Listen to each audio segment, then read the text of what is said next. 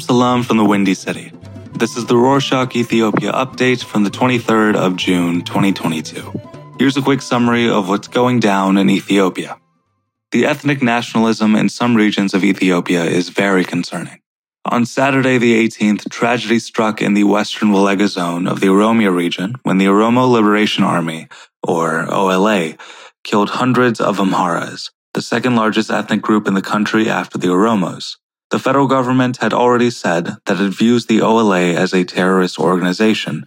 Residents said that they reported to law enforcement officials that they were in danger. However, the police were of no use as the OLA launched an attack and killed more than 200 people. Besides eyewitnesses, the federal government also held the OLA responsible for the attacks. However, the army said that they did not take part in the attack and that the local militia was the one that killed the people. Still, some people find that hard to believe, since the OLA is known for having committed this kind of mass killings.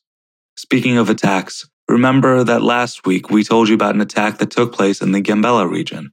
The region's communication office director, Agutu Adiyang, issued a press release where he said that the situation was under control and that even though some of the members of the rebel groups attempted to attack again, government forces cut them short.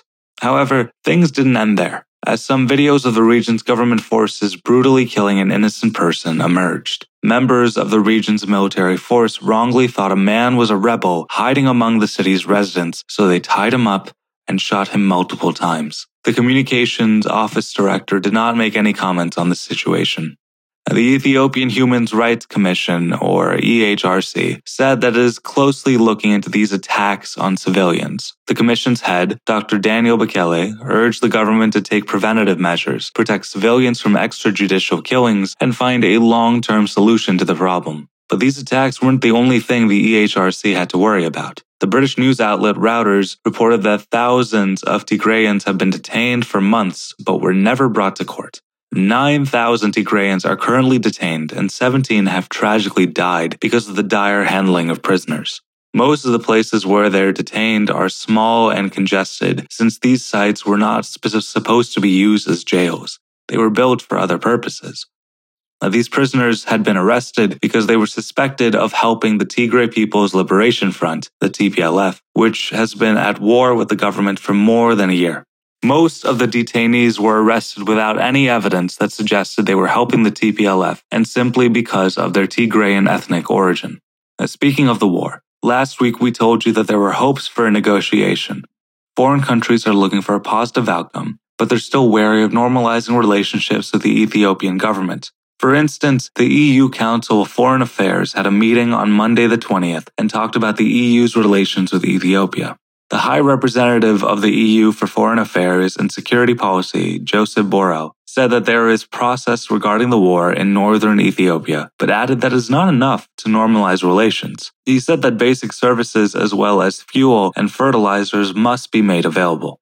Now, a few weeks ago, we told you about Brigadier General Tefera Momo's abduction and the arrest of several YouTubers and journalists. Last week, Tefera, YouTuber Miaza Mohammed, and journalist Yasu Shimlis and activist Mescarim Abera were released on bail. However, journalist Temesgen Desilan is still waiting for his hearing, which will be on Wednesday, the 29th of June. Now, the Ministry of Women and Social Affairs said that it is actively working to have sports betting banned. The ministry said that sports betting is affecting the youth's character development and is causing socioeconomic crises.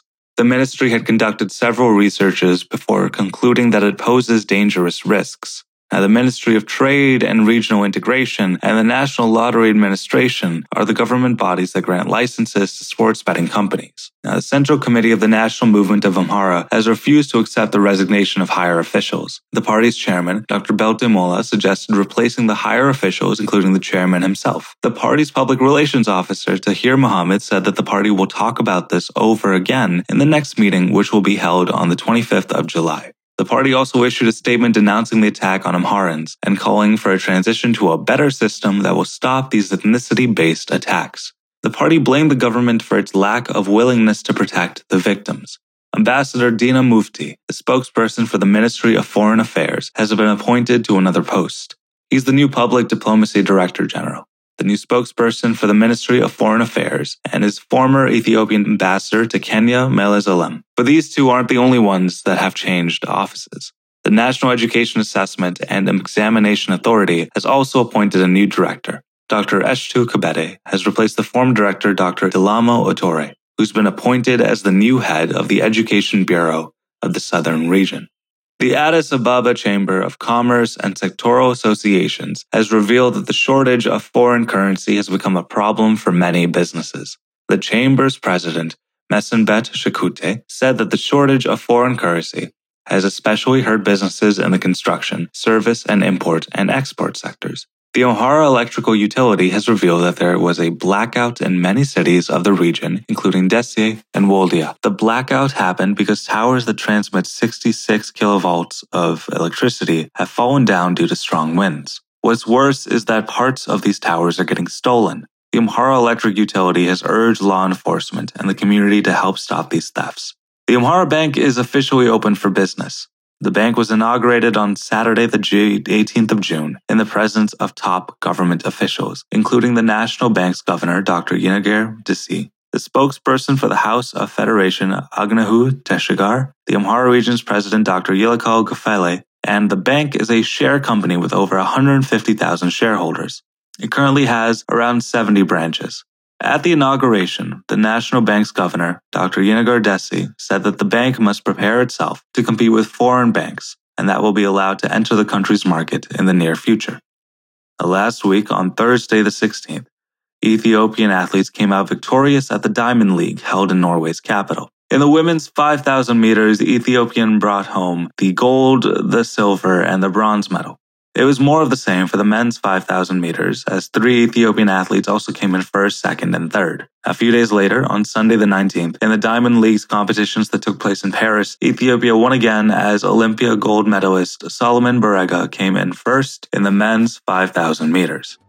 That's it for this week, but before we leave, we want to ask you something. Would you like to have a section in these updates about the best Ethiopian books or Ethiopia's best music? Let us know at ethiopia@rorschach.com. Ciao.